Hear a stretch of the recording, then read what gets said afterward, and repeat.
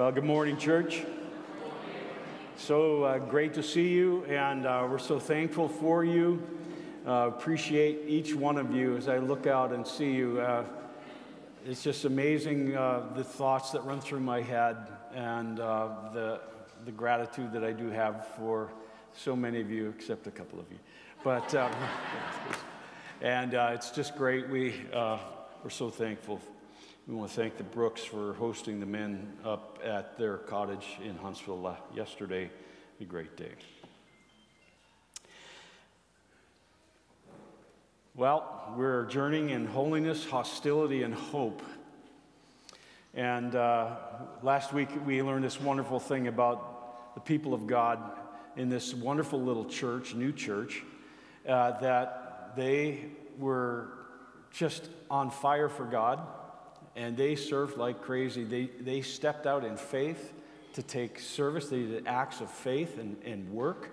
They labored, and sometimes ministries labor, and they labored in love for the people and for each other and for the glory of God. And then they endured with great patience and hope. And we pick it up today. Verse 4 through 10 is our text. I'm going to read. Again, I want to just say I mean this and I love this, that in my hand I hold the written word of God. As I read it and study it and apply it, my mind will be renewed. My heart will be transformed, and my life will be changed. And this is true of you. So we take the Word of God and we read it together, and then we'll get into what the Lord has for us today. And I've been praying very, very hard for this message because I believe the Lord wants to do something in some of your hearts. He's been thanking them for their work of faith, their labor of love, and their steadfastness of hope in the Lord Jesus. Verse 4. For we know, brothers, loved by God, brothers and sisters, actually, the word Delphoi is just talking about the siblings, those who are part of the family of God. And so if that's what it means in particular and not specifically to men, we're going to use brothers and sisters. For you know, brothers and sisters, loved by God, that He has chosen you, because our gospel came to you not only in word, but also in power and in the Holy Spirit. Also in power in the Holy Spirit and with full conviction. We know what kind of men we proved to be among you. And you became imitators of us and of the Lord, for you received the word in much affliction with joy, the joy of the Holy Spirit, so that you became an example to all the believers in Macedonia and Achaia. For not only has the word of the Lord sounded forth from you in Macedonia and Achaia, but your faith in God has gone forth everywhere, so that we need not say anything. For they themselves report concerning to us the kind of reception we had among you, and how you turned to God from idols to serve the living and the true God, and to wait for His Son from heaven, whom He raised from the dead, Jesus, who delivers us from the wrath to come. The word of the Lord. And you could say, if you want, praise be to God. I want us to say something today. This is not a mission statement. It's a thought. Okay? But it's true. There's truth in this, and I think it's going to help us to understand our passage, and in particular, a very difficult statement in our passage that we're going to be dealing with. So can you say this with me out loud? Just read it first to yourselves, because I want you to be able to say it with some oomph. So you just read that over. And now let's say this together. In love, God chose and called Summit Community Church into existence. Responding to the gospel with joy, this spiritual family knows and intentionally follows Jesus Christ, modeling and guiding others to do the same in Richmond Hill, York Region, and around the world. Friends, it's really true, and what I want you to understand is this, that in His love, God called, chose, predestined, elected this spiritual community of Jesus followers to come into existence. Let's go after our text. In 1 Thessalonians 1:4, we read, "For we know, brothers and sisters, loved by God, that He has chosen you." Again, we talked about this, brothers and sisters, this familial word, this belonging word, a connection word, because they are now in the family of God. They're loved by God. God is their Father, and He loves them. They're beloved. And now this wonderful phrase, He has chosen you, selected you, elected you. The truth of God choosing and electing, or people having free choice, has been unfortunately turned into a divisive debate amongst Christians. What was meant to bring such a deep assurance, comfort, and strength to His people, to the community of faith, has wrought confusion, a lack of confidence, and ill will sometimes in His church. Some things are helpful to understand, but in the end, the church is called to live in this beautiful tension and awe-inspiring mystery or paradox. The fact of the matter is this: the Bible teaches that God chooses, elects, and predestines. And it teaches that humans choose, have responsibility, and will be held accountable for their choices. And there's mystery there. And there's tension there. But it is an awe-inspiring mystery. And in the mind of God, there is no confusion. There's no contradiction. There's no misunderstanding in His infinite mind. We finites struggle with it. Don't we? Do you? I remember one time my brother talking to me, he would call, he was AWOL. He was living on the streets for 26 years, a heroin addict, alcoholic, you name it, he did it. I remember he would sometimes call because back in those days, he believed in this thing called the rapture. And he would phone me literally sometimes 2 or 3 in the morning in a drunken state or high on drugs, you name it. And I would pick up the phone, I'd go, hello? And I would hear this breathing. I'd say, hello, hello, hello. Nothing. You know how many times this happened in our home in a 25-year period? I couldn't understand it. I thought someone was messing with us. I had the joy of leading my brother in the waters of baptism after he was miraculously transformed. And in the tank, he's telling a story, and he says how he would phone me in the middle of the night for 20 some odd years. And he would say, he said, if I just heard his voice, I knew the rapture wouldn't come and there'd be hope for me.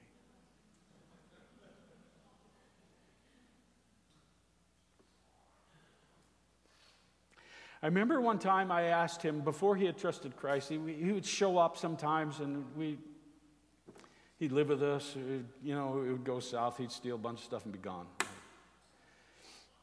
I remember one time asking him about faith and trusting Christ, and he said this statement. He said, Gerry, I just think you're chosen. I'm not. This issue was very personal for me. It wasn't a theological, meaningless debate. It hit to the very core of my heart. And so I had to come to an end. And I ran after this issue from both sides. I read, I studied. And I can tell you that after all of these years, I don't fully understand it, even though I've studied it at deep, deep length. And it's easier to jump in one ditch or the other on this. But I choose the middle where somehow they both are in play. Fully. But there's something of late that's helped me. I hope it helps you. When it says here in the text that he has chosen you, what's very fascinating, and I would say that almost every place in the entire New Testament where this word is used, it is used in the plural.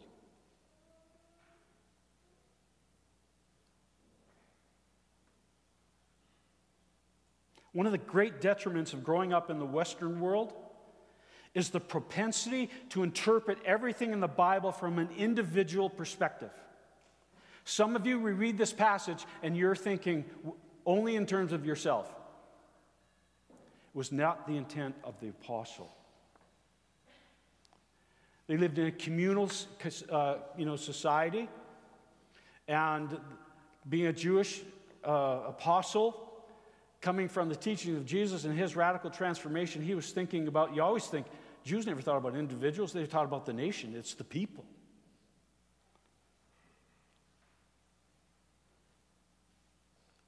And I believe that the Holy Spirit, through Paul, is addressing to the church collectively, the group, not an individual, that he has lovingly chosen, elected, predestined that community of faith in the Thessalonica, that Jesus would be called into existence in that group. He would call them into existence.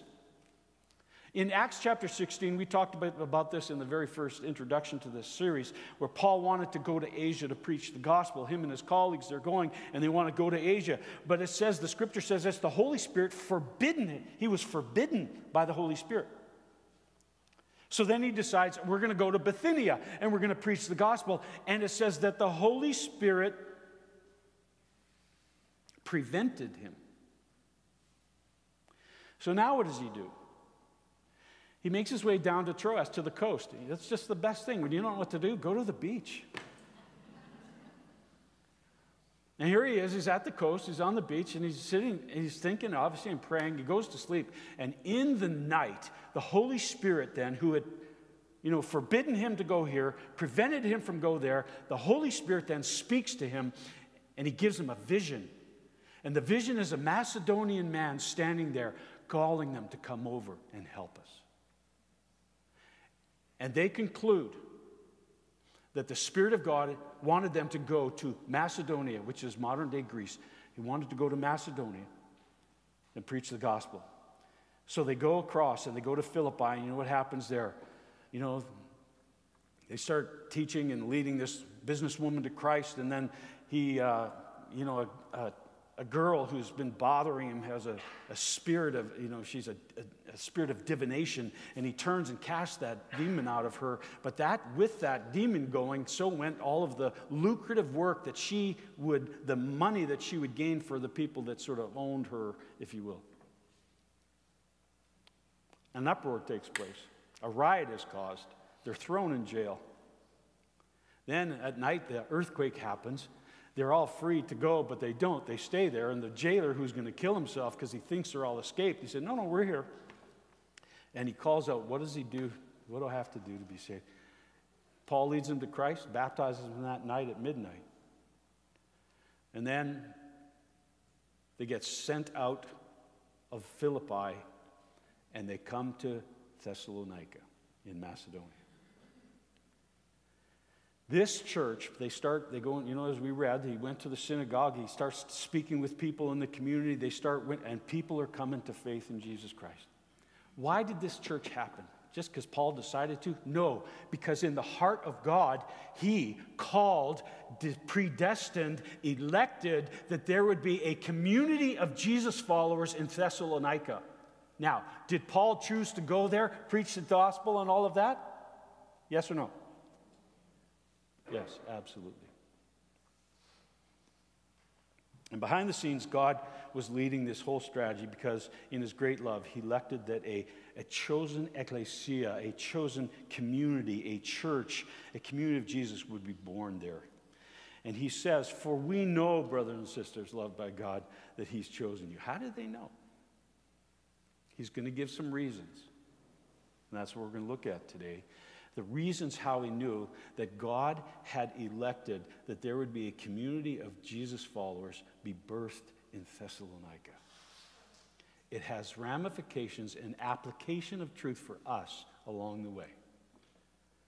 That we too can have confidence that God elected. You're not here by mistake this morning. That God elected, chose, predestined a community of Jesus followers in Richmond Hill to gather in a place known as Summit. And that ought to encourage your hearts. So, how did they know? Well, we know that, I'm going to apply it right off the way so that everything that we know, this is true of Thessalonica, it's going to be for us too, okay? Are you okay with that? I mean, I could do it all for Thessalonica and then extend the message even longer and come back and say how it happens. But I thought we'd circumvent a little time there. Stop laughing so hard, Lori. And we would just sort of trim it up. Here we go. How do we know that Summit is chosen by God? Just the same way that we know Thessalonica was. Number one, by the nature of how the gospel comes to us. I would like to draw this parallel of our community of faith here with Thessalonica as we move through, giving us assurance and building the application to us today. There are similar reasons how you and I know that in this community of faith, God chose us. And the first one is that we know that Summit was chosen by God because of the nature of how the gospel, the word, comes. Verse 5. We know, brothers and sisters, you've been chosen. How? Because, here's the reason. Our gospel came to you not only in word, but also in power and in the Holy Spirit and with full conviction. You know what kind of men we proved to be among you for your sake. The gospel, we know that they were chosen because the gospel came not only in word. Did it come in word? Did it? Yes. Please. I know people love this. They hang their hats on it. They use it as an excuse to never share the gospel because someone way back in history said, share the gospel and if necessary, use words. We latch onto it, we talk it, we hold it high. It was given in a very specific context for a very specific reason because people's lives were hypocritical and shallow. So he was challenging them to have lives worth living. Then when that's true, if necessary, use words. Never, from cover to cover in the scripture, are we ever, does the gospel ever come without words. Get it? We have to open our mouths. There is good news about the love and the grace of Jesus Christ, and we have to speak it. There's the confessional nature of our faith. But if it's just words, and that's it, nothing else to back it, that's shallow. So he's saying that we know the word, it came not only in word, but also in what? Power. The gospel coming through Paul, Silas, and Timothy came in words, but also in power. There was when you cursory quickly read this, you might think, oh, just a sign. This came while there were signs and wonders. But when you really dig actually into the text and into the original languages, you're going to find something that does not exclude that, but there's something more primary. When it talks about coming in power, it has to do with the actual preaching itself. The power of the word and the preaching of it coming through the lives where the Holy Spirit had power in them. It's very, very clear. In Romans 1:16, I'm not ashamed of the gospel, for it is the power of God unto salvation to those who believe. The gospel is power because the Spirit is present in it and through it. In the Holy Spirit, that is in the agency, in the operation of the Holy Spirit, in the act of sharing Christ, sharing the gospel, the power, He is the power of God through it. That's why in Acts 1:8 it says, you will receive power when? When the Holy Spirit comes on you, and you will be my witnesses. You'll be my witnesses in Jerusalem, Judea, Samaria, and the uttermost part of the earth. The assurance given that actually God chose them was the Spirit's work and the power released given to the preachers, the teachers.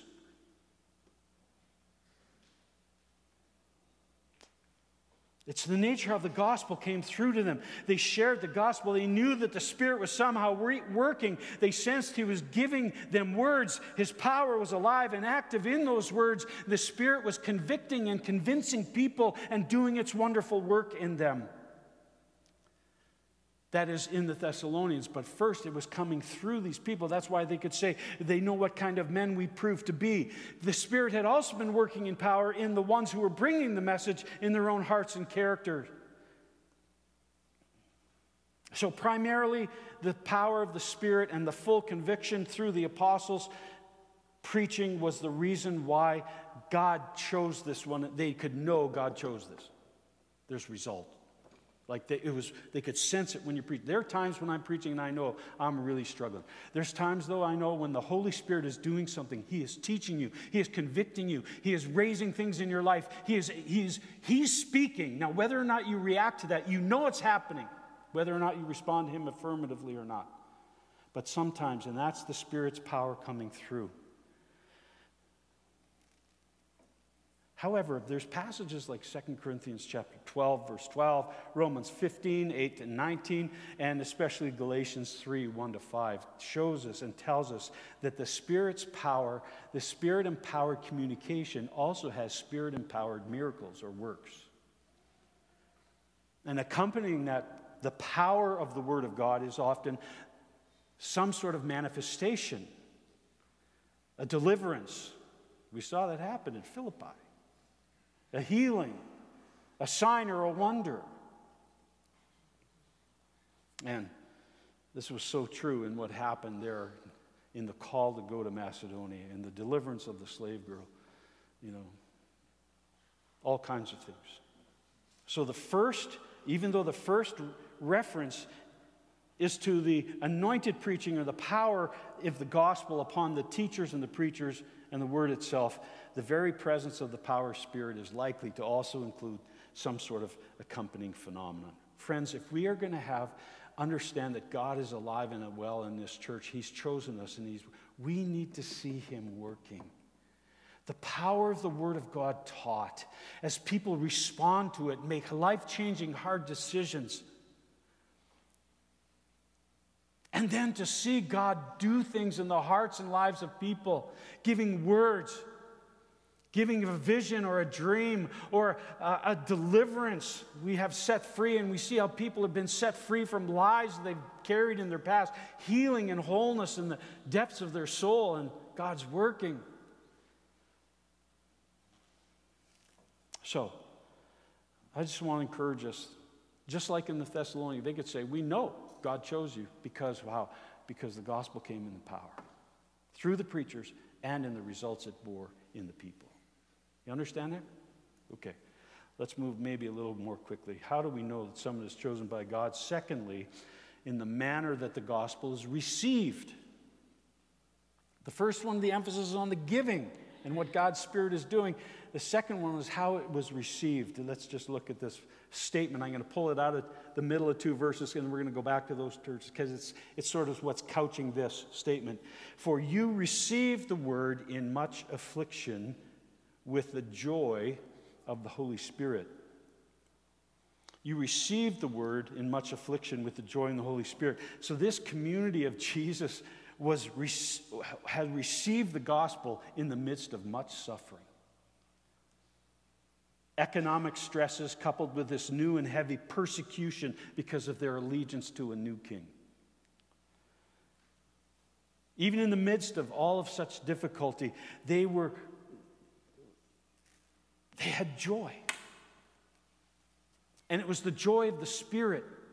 And they had it in the middle of it. Now, please understand, I know this is really exciting to me. They had joy right smack in the middle, in the ongoing thick and thin of persecution, difficulty, and trial. And it was the joy of the Holy Spirit. Contrast this for a second. Remember, Jesus told a parable of the sower. They went out to sow, and he spread seed, and some landed on different kinds of soil. One of them landed on rocky soil. And when Jesus' disciples cycled back and asked him questions about this soil, the rocky soil, Jesus explains what it means in Matthew chapter 13. And here's what he said.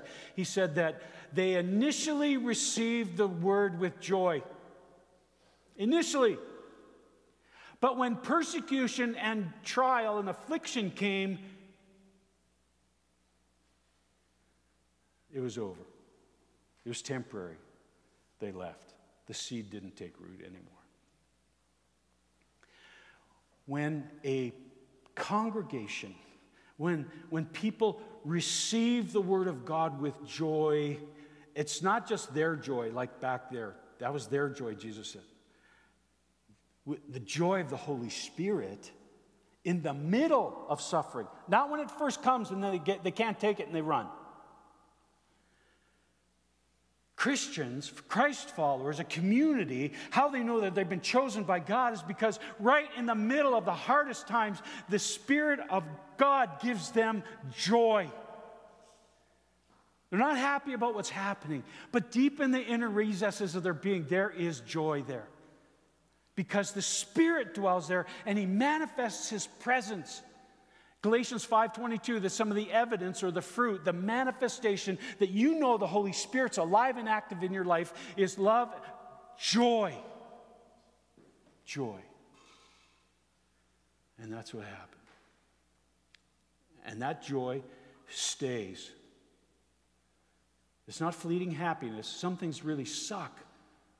Can I say that? Suck? I don't know, some of you in this room and may have heard, but I was at a funeral this week of my friend Tim Tang. Timothy Tang worked all year, gave 4 Saturdays of teaching here at this church, leading our church to become more intentionally intercultural. I had lunch with him just weeks prior. Healthy, fun, bike rider, athlete, loving life. He's on vacation, Labor Day weekend. And suddenly he has trouble breathing. And it got worse and worse. Paramedics came, they couldn't revive him, he's gone. His eldest son just graduated from university. His other one's in grade, I think, 11 or 12. And the younger girl leaves 3. Devastating. And you know what I loved about the funeral? Because that community of faith at his church and those who spoke about it, they got up and they said, I'm angry.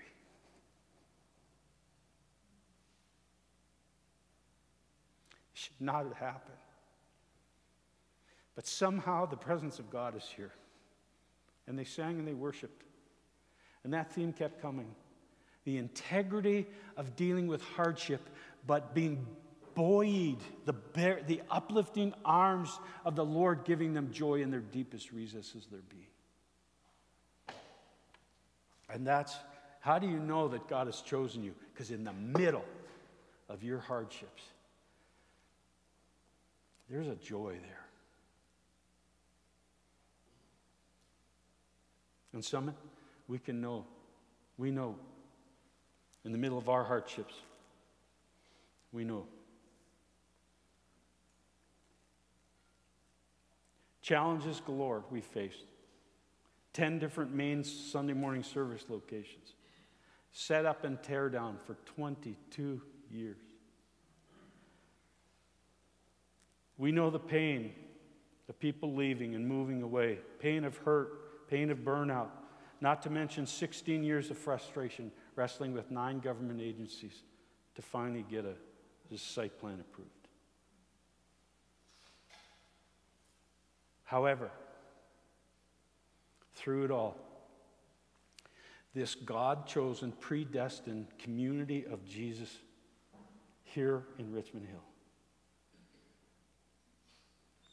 singing of joy today. I was in tears up here in the bullpen. What another phenomenal worship experience. We're singing with joy. We're still standing, but not just standing. We're surviving. We're thriving. And joy is at the heart of this church after all these years and all we've been through. We've continued to receive the word with joy. We keep intentionally and growing and becoming like Jesus, and we keep learning from one another. This is what we do. This leads us to our next one. How do we know Summit is chosen by God? Well, not only because of how the nature of the word and the gospel comes to us in power, but the manner the gospel is received in joy. Here's the third one. The difference the gospel brings to us. The difference gospel brings to us. And in this last verse where we had that verse it says this, and you became imitators of us and the Lord. These were pagans. These were people that didn't know Christ. And here they were of other religions, and here they came and became imitators of the apostle and his tribe and of the Lord Jesus himself. And not did they only just become imitators, they become example to all the believers in Macedonia and Achaia. So again, it shifts from Paul to the Thessalonians, and he says, and you, actually in the Greek it's emphatic, you, the lives of you became imitators and an example. They began to live lives that reflected the life of Paul and the apostles and his colleagues and the life of Jesus Christ. That's what is supposed to happen. This isn't some religious club that you come and hang out with friends. That's a side benefit. We come together to become like Jesus Christ, shaping our characters, imitating him. And they influence people in the surrounding regions to continue to live a life of faith despite whatever comes.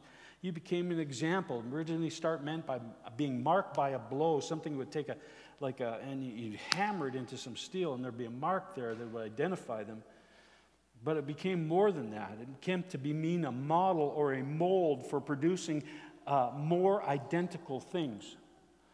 Christmas is coming. How many like star shortbread cookies?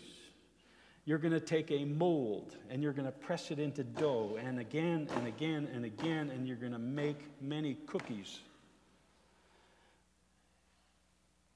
And these people were marked by Christ and the apostles, and they began to take their shape, and then they became influencers or a mold, a model for others all around of how to live this life.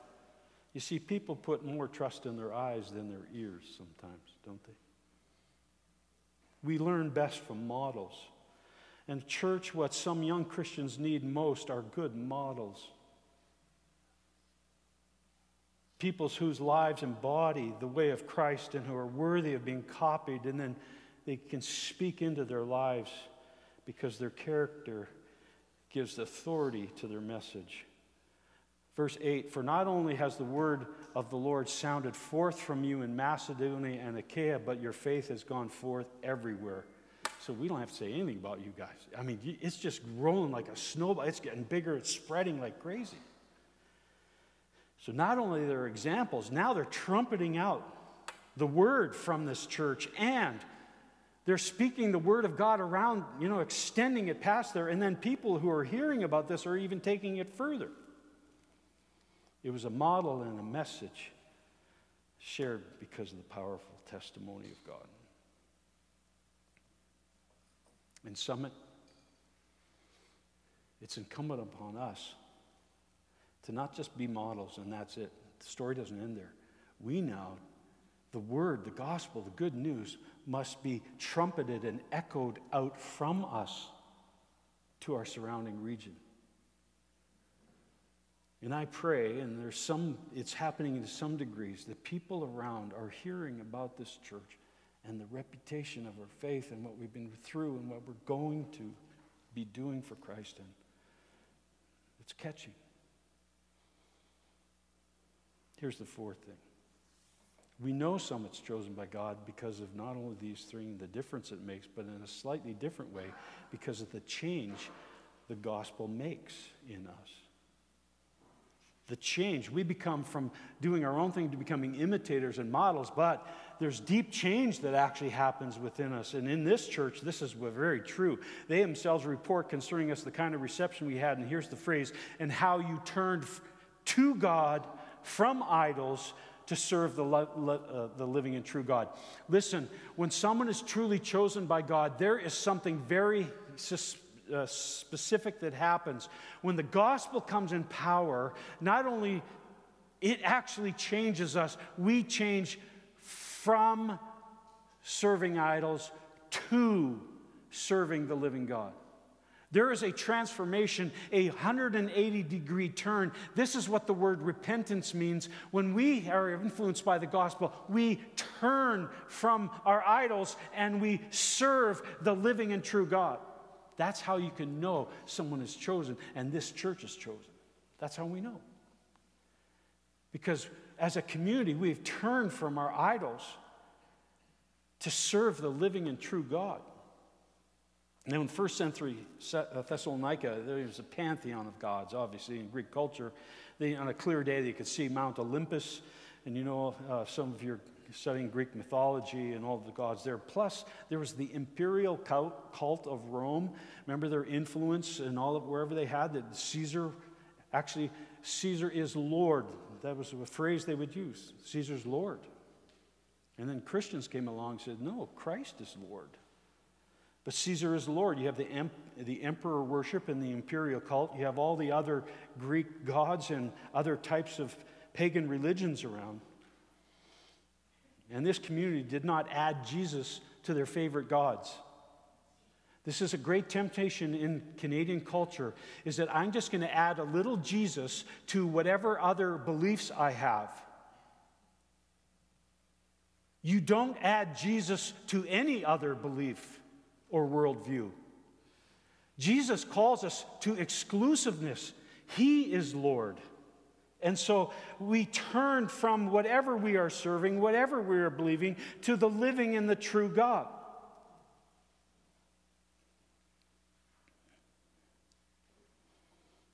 Tim Keller talked about this, that we are all broken and we've all got these things that we have this sense we don't measure up somehow, and we all look for things to try to help us and save us.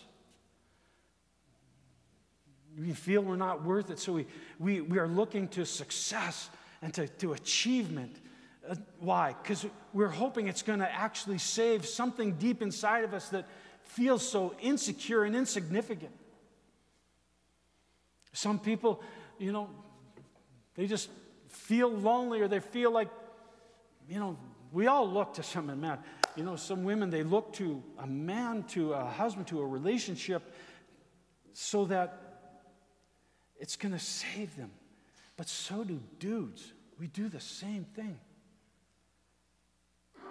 We hope just finding the right partner is someone going to save us and make us feel different about who we are, our whole perspective of ourselves.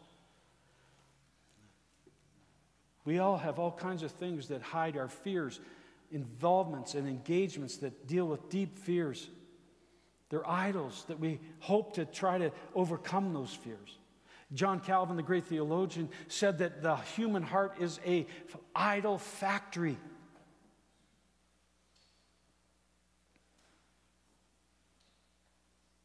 So we turn from whatever those things we're relying on for our identity, what we rely on to save us, what we rely on to bolster us so that others will think well of us.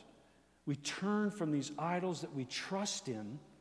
Their hope somehow they're going to forge us and secure us a new future, to the living and the true God. And sometimes we even have to let go of an image of God that we've built in our own minds. It may not be of rock or silver, but it is an image of God. We have fashioned him into something that we think we like, and that's the one we believe in, not the one that the Scripture teaches us. That too is idolatry. We must turn from whatever idol in our minds or in our homes or in our thinking to the living and the true God. God does not exist for our happiness where he subjects himself to us. We live for him. Lastly, how do you know you're chosen by God? Well, the nature how the gospel comes to us as a community, the manner we receive it with joy and difficulty, the difference it makes because now we become imitators of Christ and others walking in the faith, the change it makes from whatever it's bolstering us up and we're trusting into now Jesus and the living and true God, and lastly, to the hope that the gospel gives us.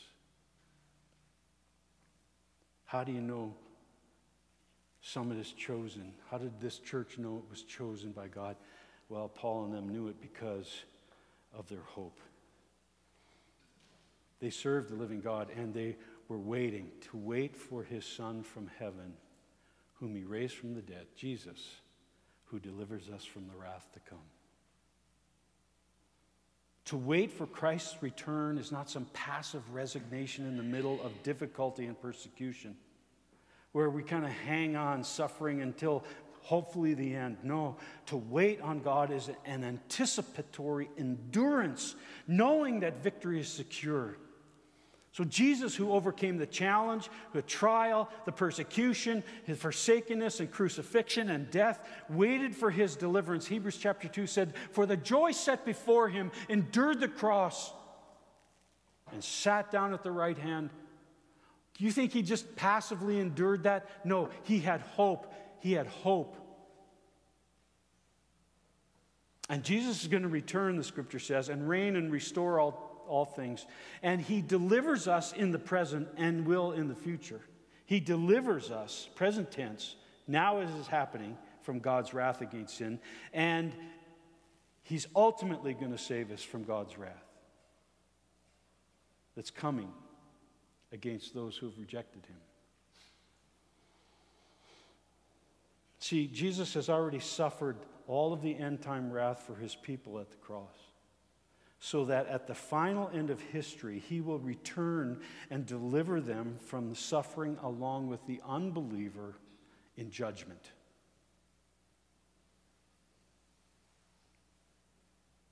He has paid for their judgment. So we, the Christian church, the community of Jesus here in this region, because we've been chosen by God, we've been given this new life, we're being transformed in his image, we're on display for all to see, we turn from the idols of this world and serve him, and we anticipate his return.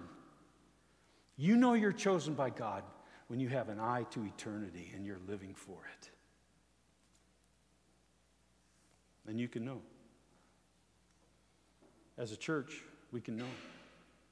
Let me just say it a little differently, same thing. Summit, we can know we're chosen by God because the gospel comes in power of the Spirit.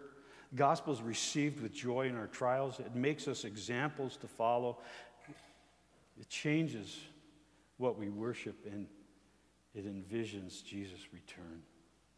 If this is true of us as a community of faith, we can know with assurance we've been chosen by God. There's no mistake. Elected, predestined by God before the foundation of the world, not only for the reasons we discovered here today, but through the parallel application of how this church was called. The Summit journey began over 30 years ago. The Spirit began to stir the heart of a pastor named Nelson Annan. He was acting on something that was hinted at many years before that. So Nelson and his elders at Bayview, with God's predetermined plan to choose the birth of a community of Jesus in this region, got together. And 26 years ago, the same Spirit of God spoke to my mind while sitting in my mountainside home in the Kelowna area. 25 years ago, leaving the place we never wanted to move from, but determined to do God's will for us, more important than our personal desires, Leah and I packed up our family and moved across the country. And after recruiting a core team from Bayview Glen, we were commissioned by God through the laying on of hands by the leaders at Bayview who God had spoken to 5 years earlier. And in a couple of weeks, friends, we are going to celebrate our 24th anniversary of our first public gathering when we open the doors to reach the community in Richmond Hill.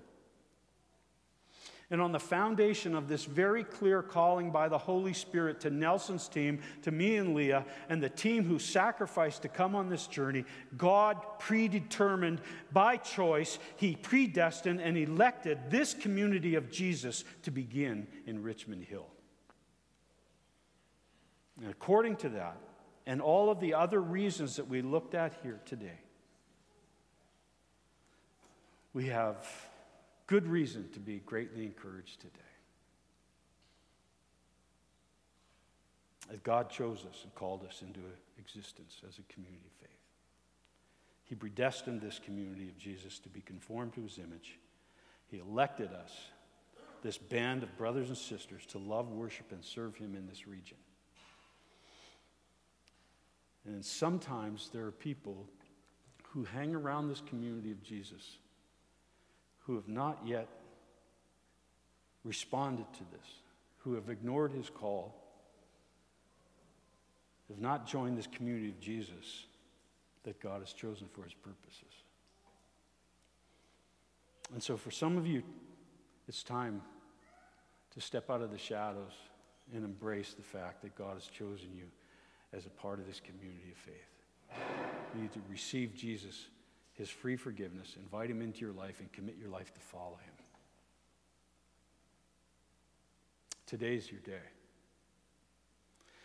And for others who are sitting here, who are part of this family, you maybe have succumbed to the relentless temptation of the idols around us in our culture. And maybe for you, it's time to turn from the hidden idol of your heart to serve the living and true God. They're not saving you. That idol is not saving you. It's trapping you. It's dragging you further away from Christ and His purpose for your life, perhaps even into isolation and into destructive patterns of behavior. And you're serving them, and they're demanding more and more and more, but leaving you more and more empty. It's time you acknowledge that you actually trust a different idol, not the risen Lord and living and true God. Turn today from that idol. I don't know what it is.